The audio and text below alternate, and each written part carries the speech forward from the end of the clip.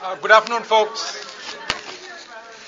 I think we'll start because we are quite full, and it's time.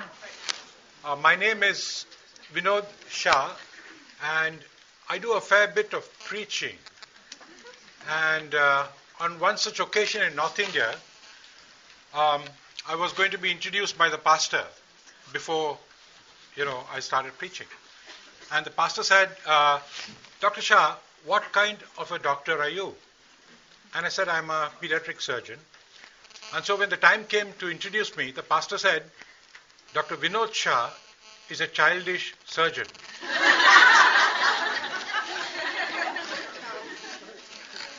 I'm going to do something that's really difficult, which is, to talk about suffering and evil and try and compare it with the concept of suffering and evil in the Judeo-Christian context.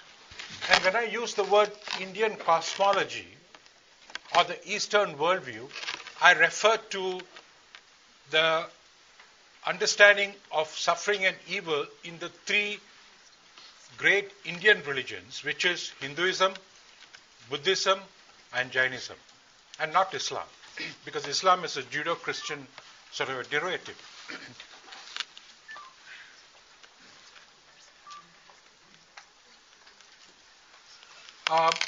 What we are going to do is briefly understand suffering in each of the three great Indian religions, the way suffering is managed or the way they cope with suffering in the Indian cosmology, the impact it has had in life and culture, and most importantly, how different it is from the understanding we have in the Judeo-Christian concept.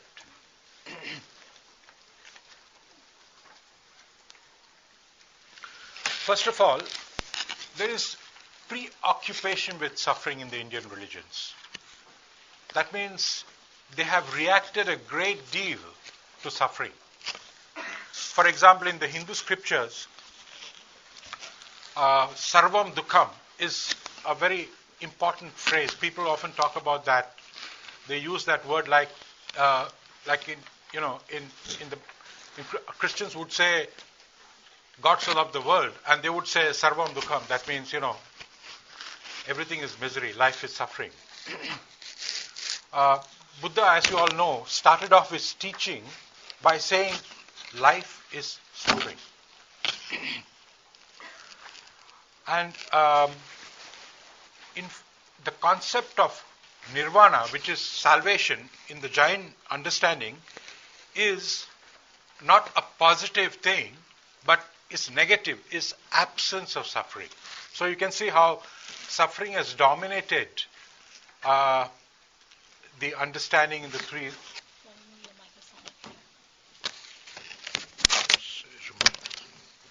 not recording.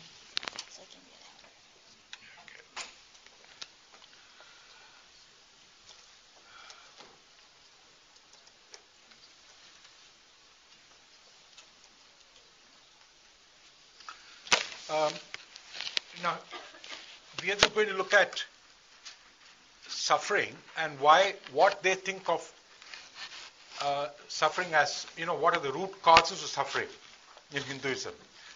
One is that it was related to the anger of the gods. Gods were angry, not necessarily evil spirits, but actually even gods.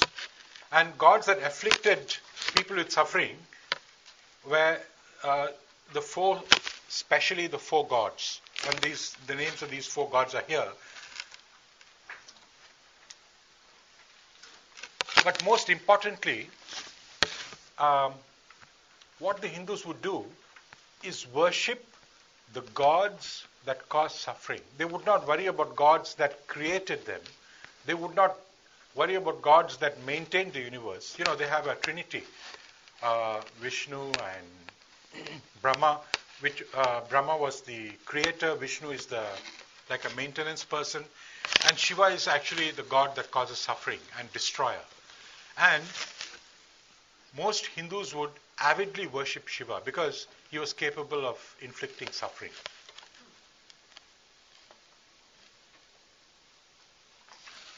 Now, karma is a very important concept. Now, that undergirds all the three religions. It is the law of karma determines the quantum of suffering. And according to the law of karma, there is no unjust suffering. If a woman gets raped, well then, there was a reason behind that. There was some sin that she had committed in the previous birth, or perhaps even in her early childhood. It's a self-regulatory law that rewards or punishes people. The way we understand it is, there is almost like a chip, a computer chip on the soul that records your thoughts, your actions, and it's able to compute so that when you die, it has a number and you get, what you deserve. And then karmic suffering is universal. It affects heavenly beings, it affects humans, and also affects subhumans. This is part of the Hindu scriptures. Those whose conduct is good will enter a good womb in the next life, the womb of a Brahmin, a Kshatriya, or a Vaishya. But those whose conduct here has been evil, they will enter an evil womb, the womb of a dog, or a pig, or a Chandala. That means an outcast or a low caste person. So, this is actually part of the scripture.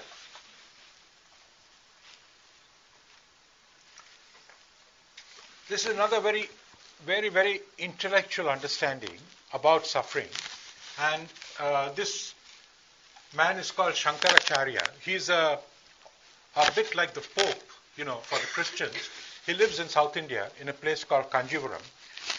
And, there are generations of Shankaracharyas. The first Shankaracharya, he popularized this principle called Advaita Vedanta as the cause of suffering. And most intellectual Hindus would actually subscribe to this particular understanding of suffering. What does it mean?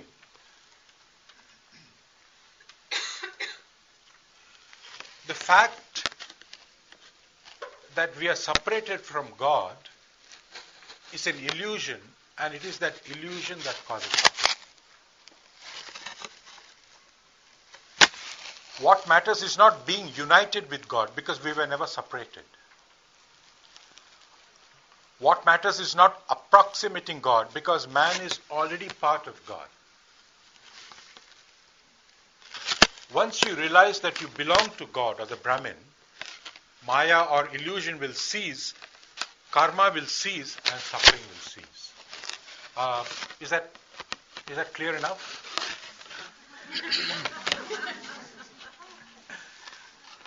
Actually, it's not very different from a Christian understanding, except that the Christian understanding is that we are not part of the Godhead. We are His creation. But the Christian understanding is we are close to God, and God is near. And if you know that God is near and that He is with us, suffering actually reduces. So, in some sense, it's not very far gone from the Christian understanding. And then another reason for suffering is what they call the fated suffering. The world is divided into different periods. And Kali Yuga, the dark age, is one period. And this will last about 10,000 years. And as long as this particular Kali Yuga, or the dark age, lasts, you'll have a lot of suffering. It's a time of intense suffering. And then there is also the concept of Leela, or the sport. That means the gods are given to a little mischief and a little sport. And when he is full of joy, he sometimes does things that accidentally cause some damage and some suffering. That is called the Leela concept of suffering. I come from a Jain background, and the Jain understanding of suffering is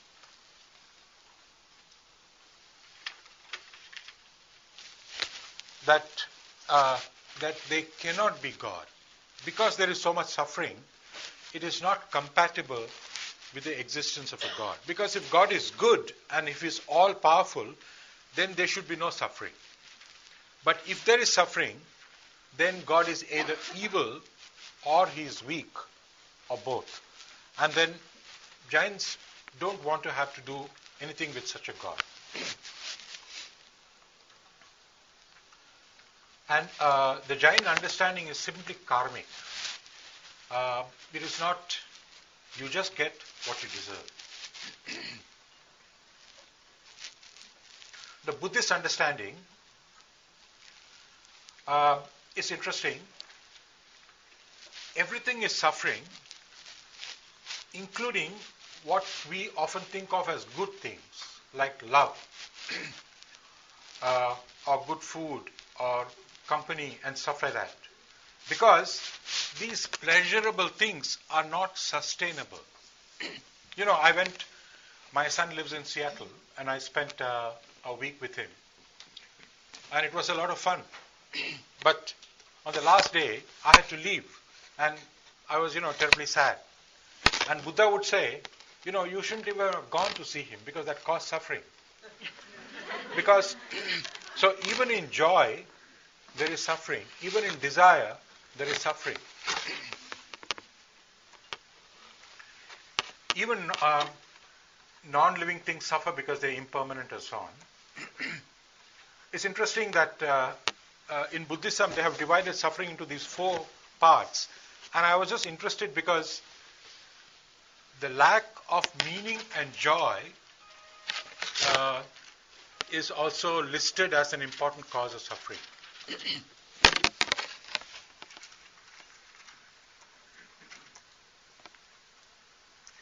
Now, how do they cope with suffering? They have many ways of coping. We just quickly see them one by one. One is the Stoic approach, which means that you don't allow pain to become suffering. If you allow pain to become suffering, then you are not philosophical enough. He's displaying a love of life. It is the failure to separate spirit from the material, and you have to practice what is called detachment to overcome. The Stoic approach is to practice detachment. Attitudinal change by non-attachment to the good and bad things of the world. Now, that is the Stoic approach. There should be no attachment even to friends and family. And this attitude, once you are detached, you may eat good food, but not until you have learned to be detached.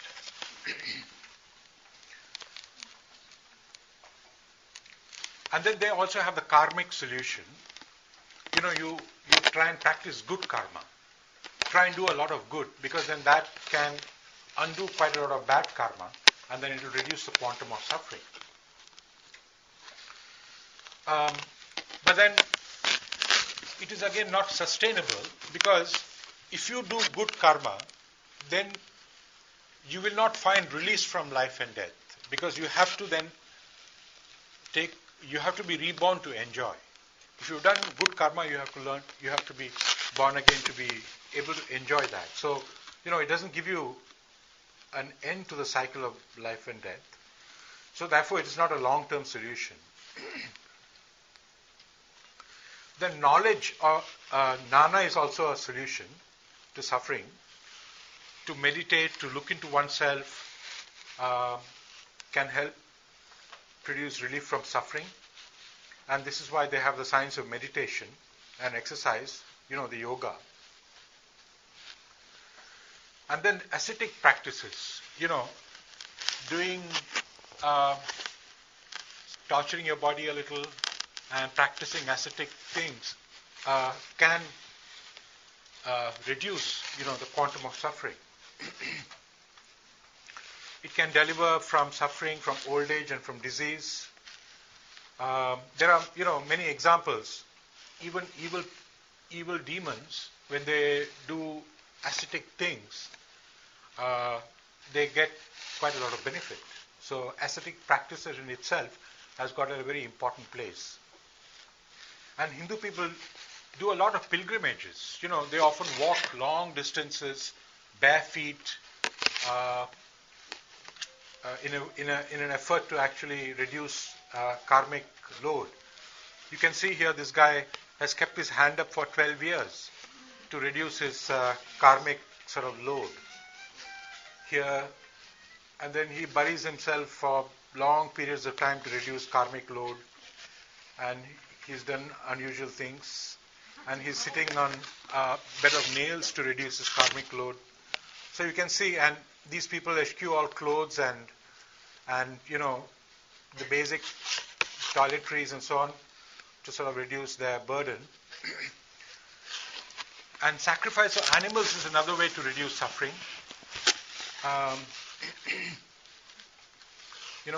Even though it's not part of Hinduism now, there is no doubt that Vedic Hinduism had a lot of animal sacrifices, horse sacrifice, and even cow sacrifices.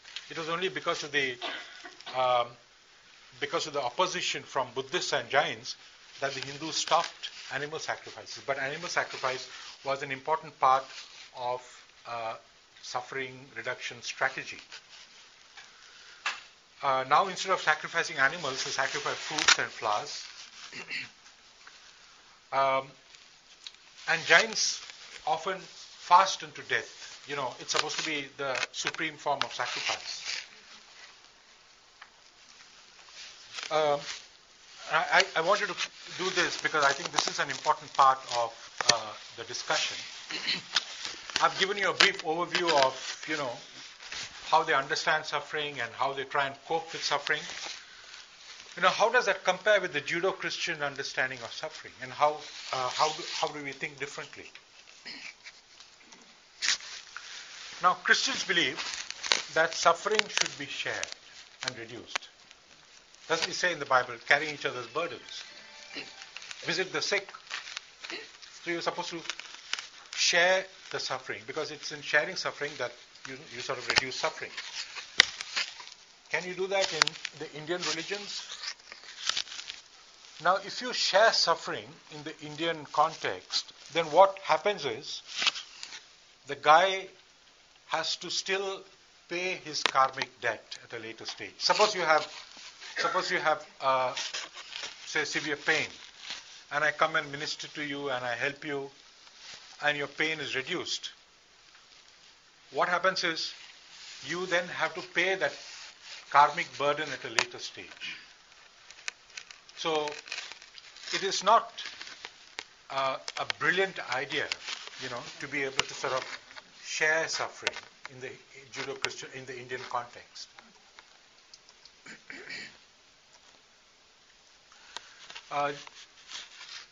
This is what the Jains would say. The Jain principles that have a bearing on caring for the sick. The frustrated sufferer may find relief by sharing his suffering with others and making them suffer as well.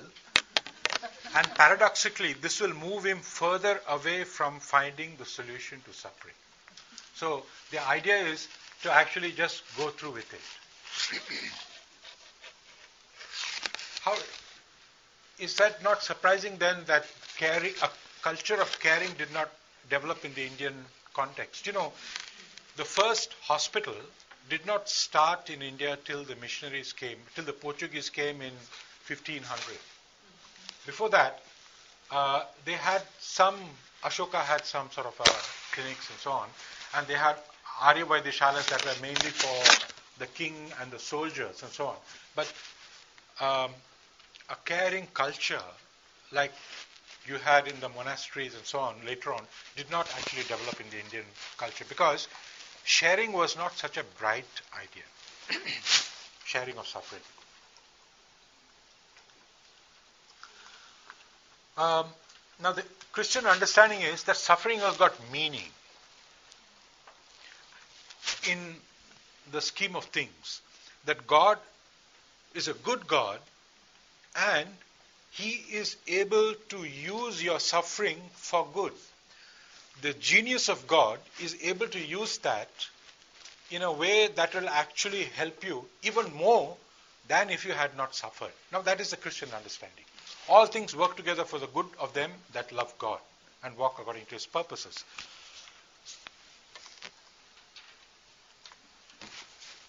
In the Indian cosmology, suffering is seen as a retribution. It's a punitive thing.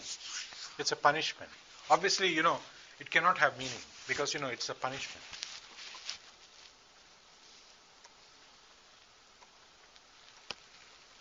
Now, it has a flip side to it.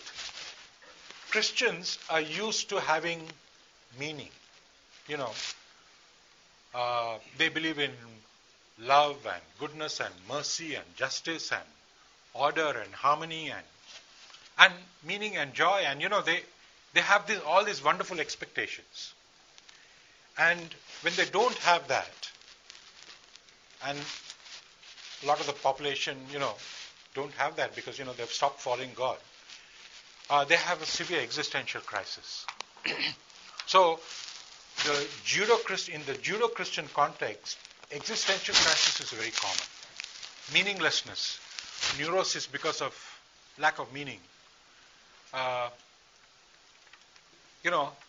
I think a large, probably a Western population is suffering from various degrees of meaninglessness. It's the price you pay for knowing God and then rejecting God, You know God and then there can be meaning, and then you reject it and then, you don't have meaning and then you suffer.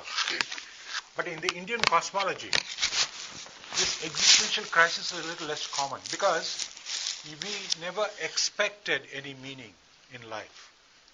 If there is chaos, you expected that. If there is disorder, if there is lovelessness, hatred, you expected that. So, there is less of an existential crisis.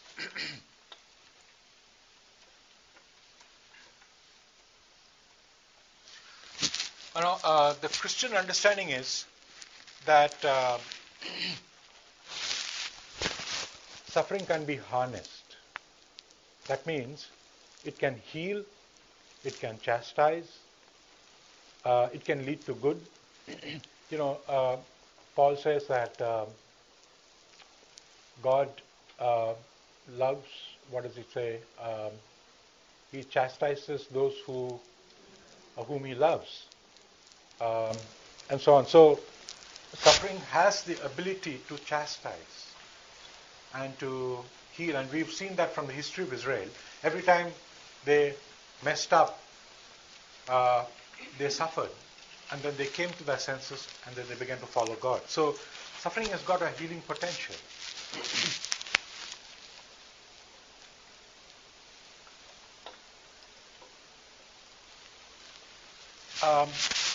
Now, in the Indian cosmology, suffering is not seen as anything that is very useful. It cannot actually heal or help.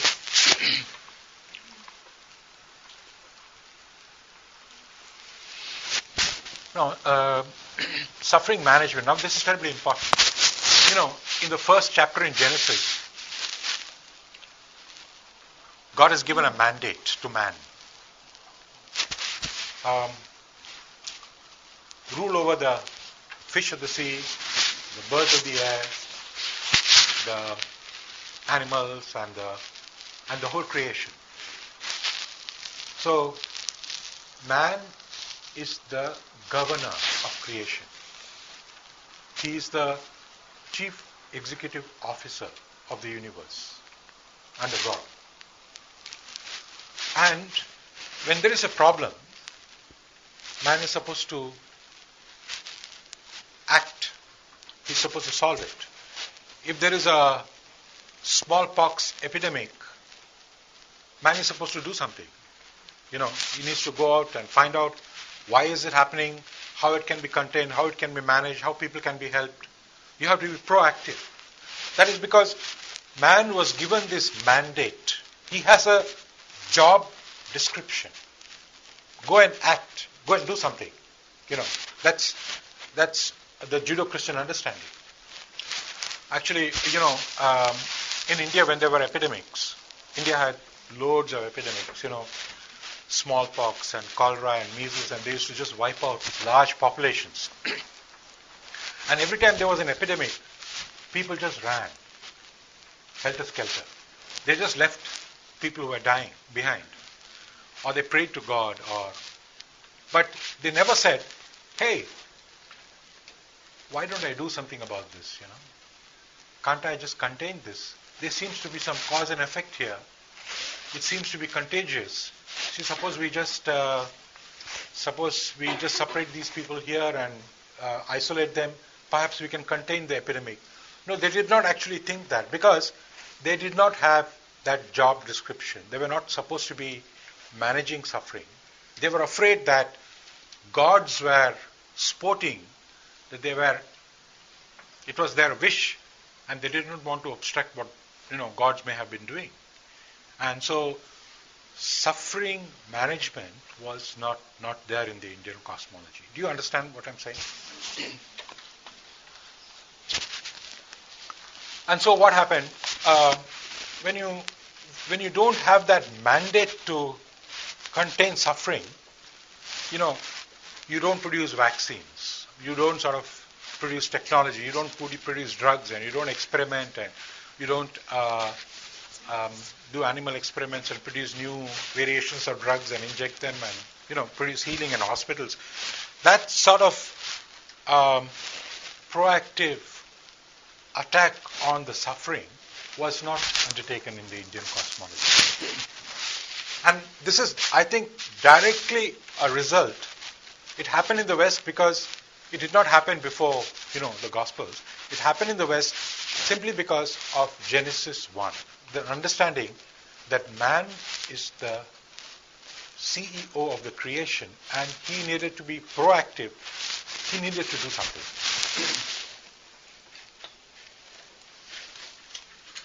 In the Indian cosmology, he had no description. He was just nondescript. He was just like another dog or a flea or, just another karmic thing. And he was not sure whether he needed to interrupt something that the gods were doing. And he was afraid. So, suffering management did not happen.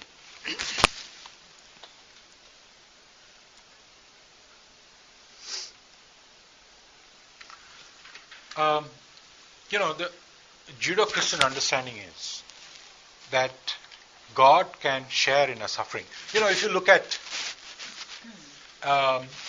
you can read a million books about suffering.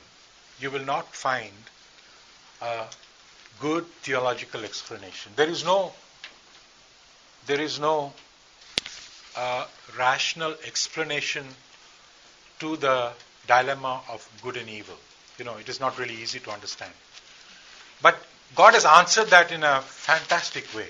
Not in a rational way, but in a way that the human mind can very, very well understand. And what is that explanation? God died for us. He suffered and died. And he said, I'm also suffering. I'm sharing in your suffering. And that is the answer God gave us. The problem of good and evil. He said, what does that mean? That means, I know suffering is not good. I know evil is not my plan. But it is existing. And I know you have to suffer that. But I'm going to share in that suffering. And that is the answer, the only Christian answer we have. God suffered and died unjustly and shared in our suffering. And what that does is, it provides unparalleled palliation. You feel, yes, I'm suffering, but God is with me. What more can I want? Doesn't matter.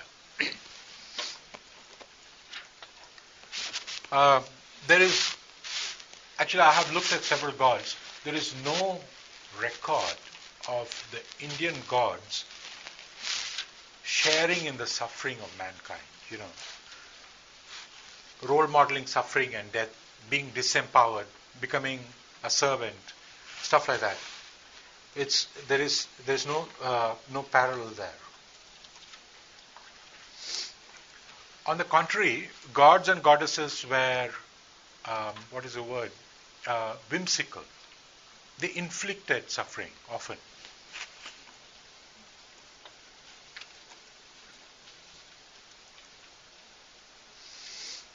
This is terribly important.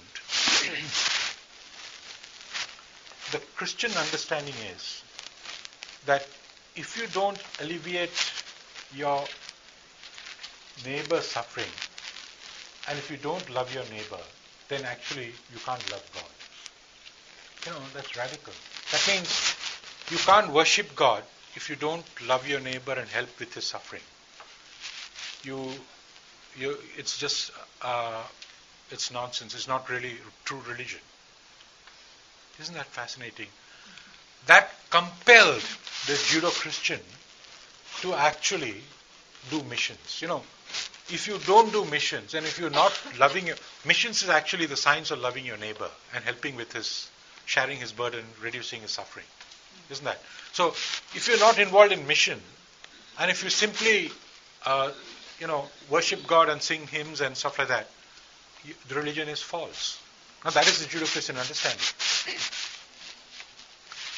But in the Indian cosmology, and I've got, other slides where I've interviewed sadhus, and they have said, that is helping other people is a different thing. If I do that, then my God will be angry. I have to be always available to worship God, and I have to be always sitting at his feet. So, the Judeo-Christian understanding, suffering, alleviating suffering, helping your neighbor, loving your neighbor, is divorced from loving God. You can actually love God and not having to mess about with your neighbors. So there is that complete dealing.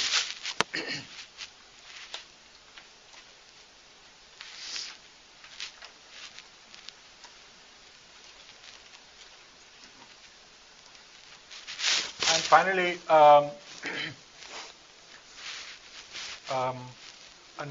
it's possible to have a non-judgmental attitude to sufferers, especially those afflicted with leprosy, AIDS, disability, etc. Why is that? Because it is not karmic, that's why. I'm a drug addict. I'm not a drug addict because I did some sin in my previous birth. I'm a drug addict because of some circumstances that were beyond my control.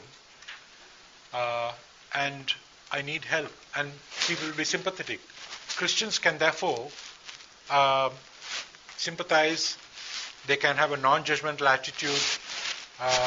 And they can help.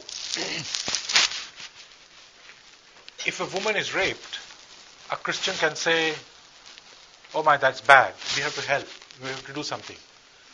But if it is karmic, then you might say, she was raped because in her previous birth, she must have done something terribly evil. And so, she's just getting her due. So, why, bring about change? Why mess about with the law and, fight battles and advocate and bring about change in the law and gender equity and all that? Why worry about those things? So, it makes a huge difference in the way you view the world.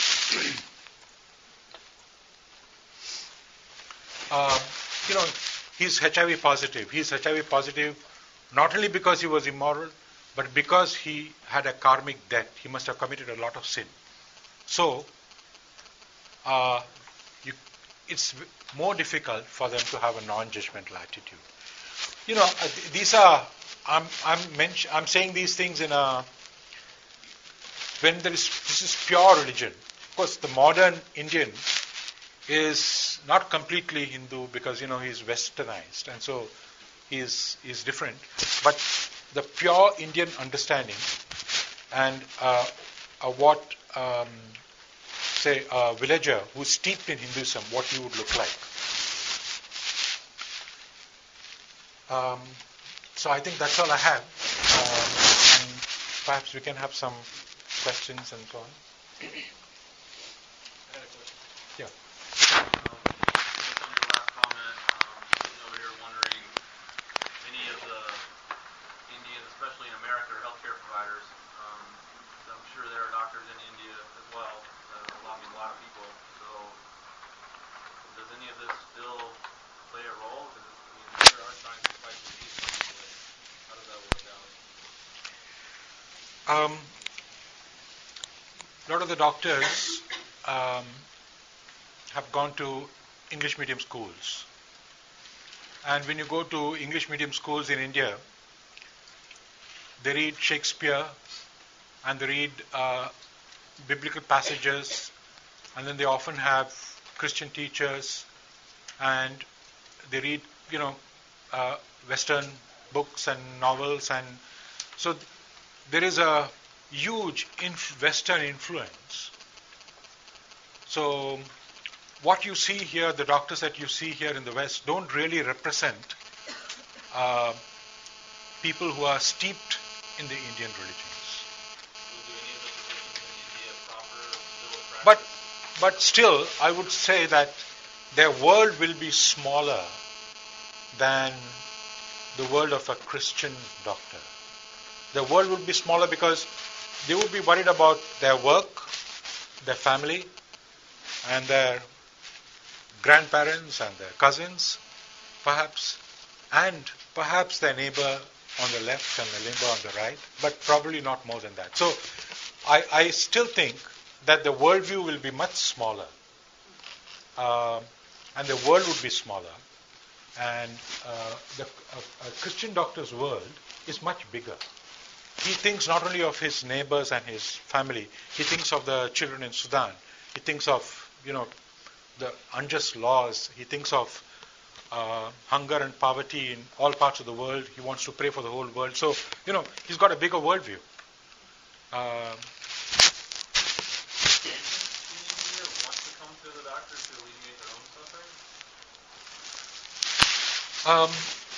A big chunk of the poor don't access healthcare because they don't have health-seeking behavior.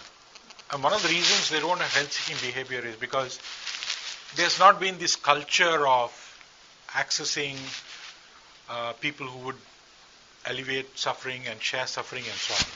So the less educated you are, the more less access you would have to healthcare.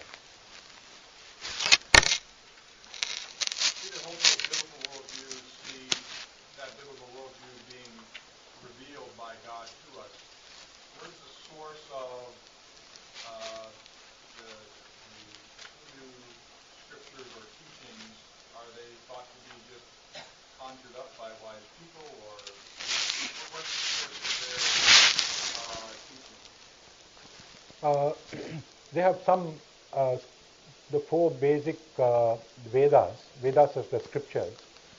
They are supposed to have been given by God. So they are standard scriptures. And then they have books that were written by early Hindu scholars, which were interpretations of the Vedas. And all of them put together form their holy scriptures. They are about 600 BC. They are written only about 600 BC.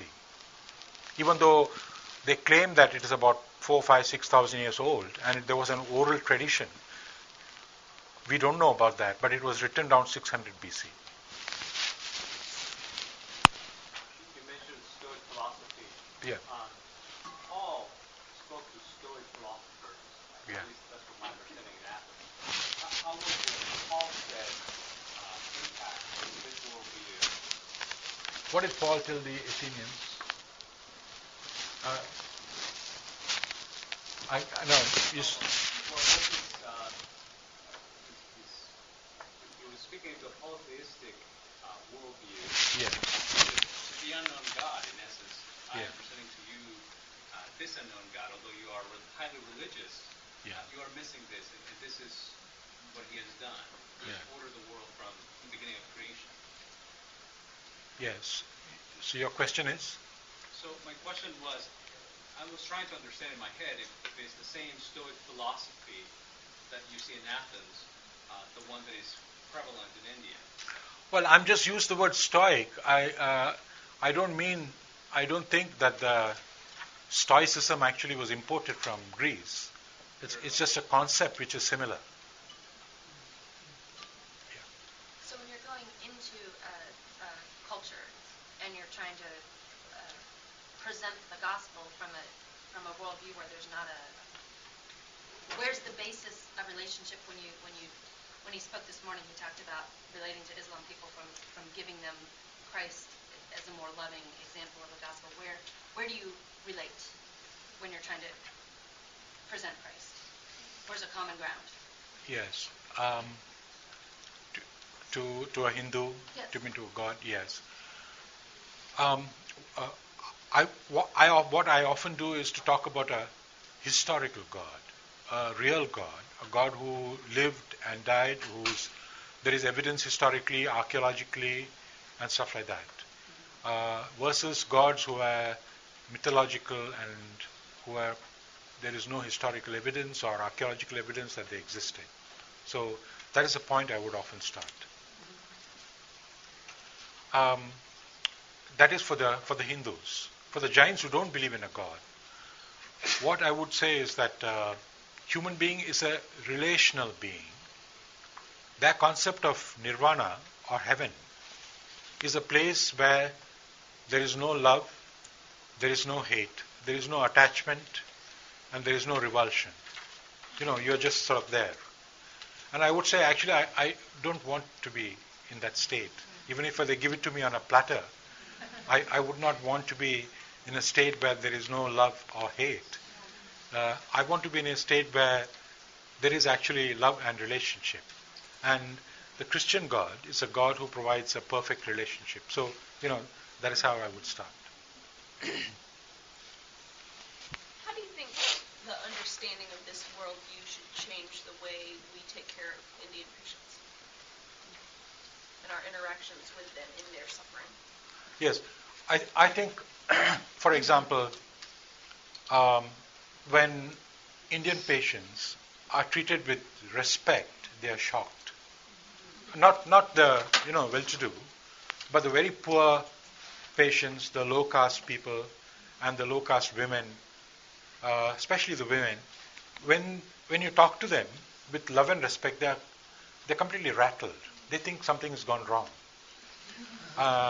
And they think, why is this important person who is a doctor treating me with respect? I'm just an animal. And that is very powerful, and that is the beginning of, can be a beginning of a dialogue.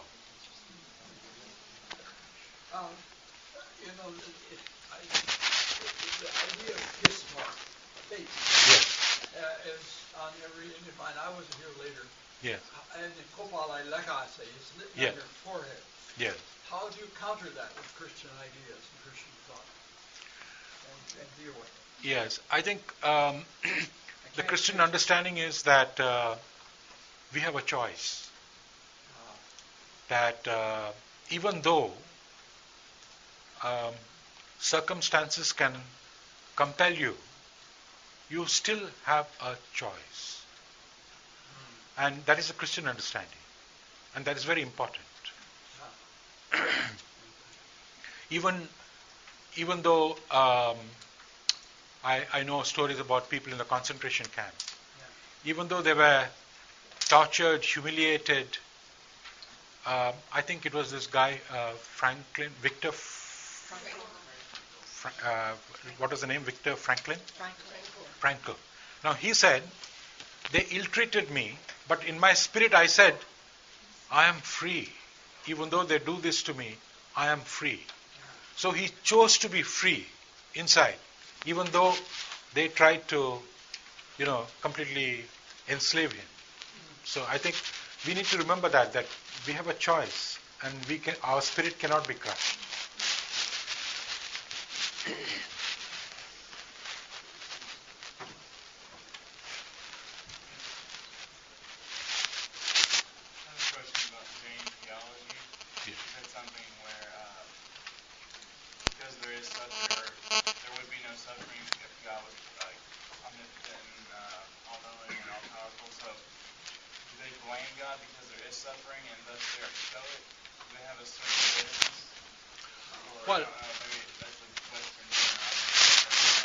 Well, there is no bitterness at all because they don't believe in a God. There is no person to be bitter about. Oh, Jains are totally. No. There's no. They, in fact, Jains are very enterprising because they would say, there is no God, don't waste your time. Get on with it, you know.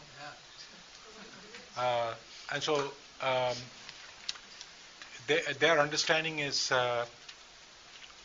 non-violence and karma. They are the two very important things. Non-violence means if you don't kill animals, if you don't eat non-vegetarian things, and if you don't kill organisms and germs, you know, they sweep the floor and they have a mask and then they don't eat before sunrise, they don't eat after sunset. You know, if you do all those things, you're reducing the quantum of violence, reducing the karma, and you're increasing the chances of nirvana. So. What is the basis of Indian criminal law? Basis of? The basis of Indian criminal law is simply karmic payback. Well, it is British.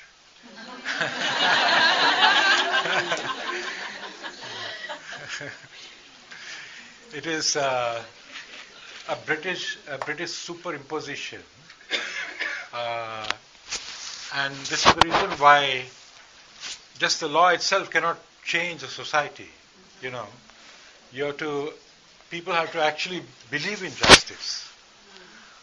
They eradicated William Carey in 1792. You know, he fought against Sati and Sati was eradicated. But you know, all that is fine. That was only a piece of paper. But in the minds of people, it was not eradicated. So they practiced it surreptitiously without the knowledge of, you know, the British for a long time. So, you know, these things, it's important to have a law, but then the culture has to change. And a culture can change only if, you know, the human hearts change. What was it like before the British came? Pardon?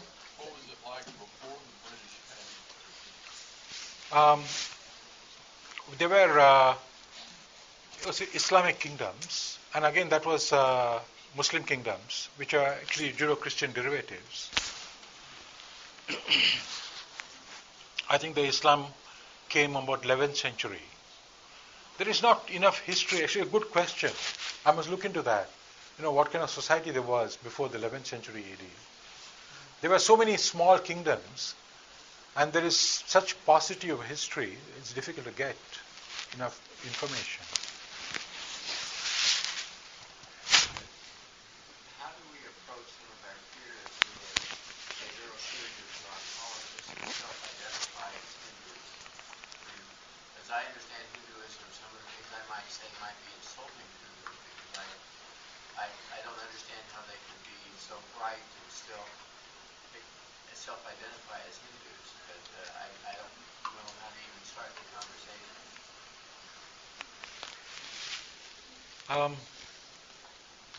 It's a problem even for me. It's a perennial problem. How do you talk to them about Christ? How do you prevent, how do you not give them the impression that you are imposing something? And I think the best thing is to develop a relationship. I think the answer to all these complex questions is you must have a relationship. And if you have a relationship, you will be able to talk about some of these sensitive things.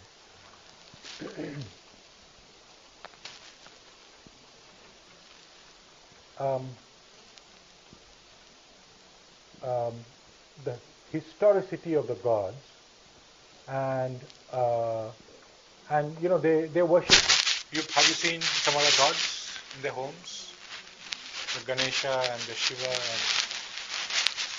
and well, they would have these, you know, their gods in the homes and these idols.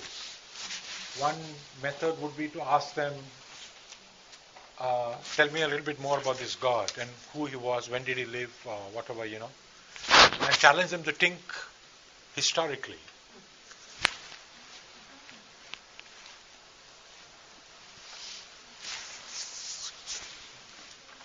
Maybe you talked about this before I came in, but can you tell me how you became a Christian? How you came to believe that there really is a God? All right. We come from, my family comes from a place called Porbandar in Gujarat, which is a port town. Same town where Mahatma Gandhi was born. And my grandfather used to know his family. And so we were brought up on Mahatma Gandhi. Like you would say, what did Jesus do? We would say, what would Gandhi say? Or what would Gandhi do? So that is how we were brought up as children. And so we had all the books about Gandhiji.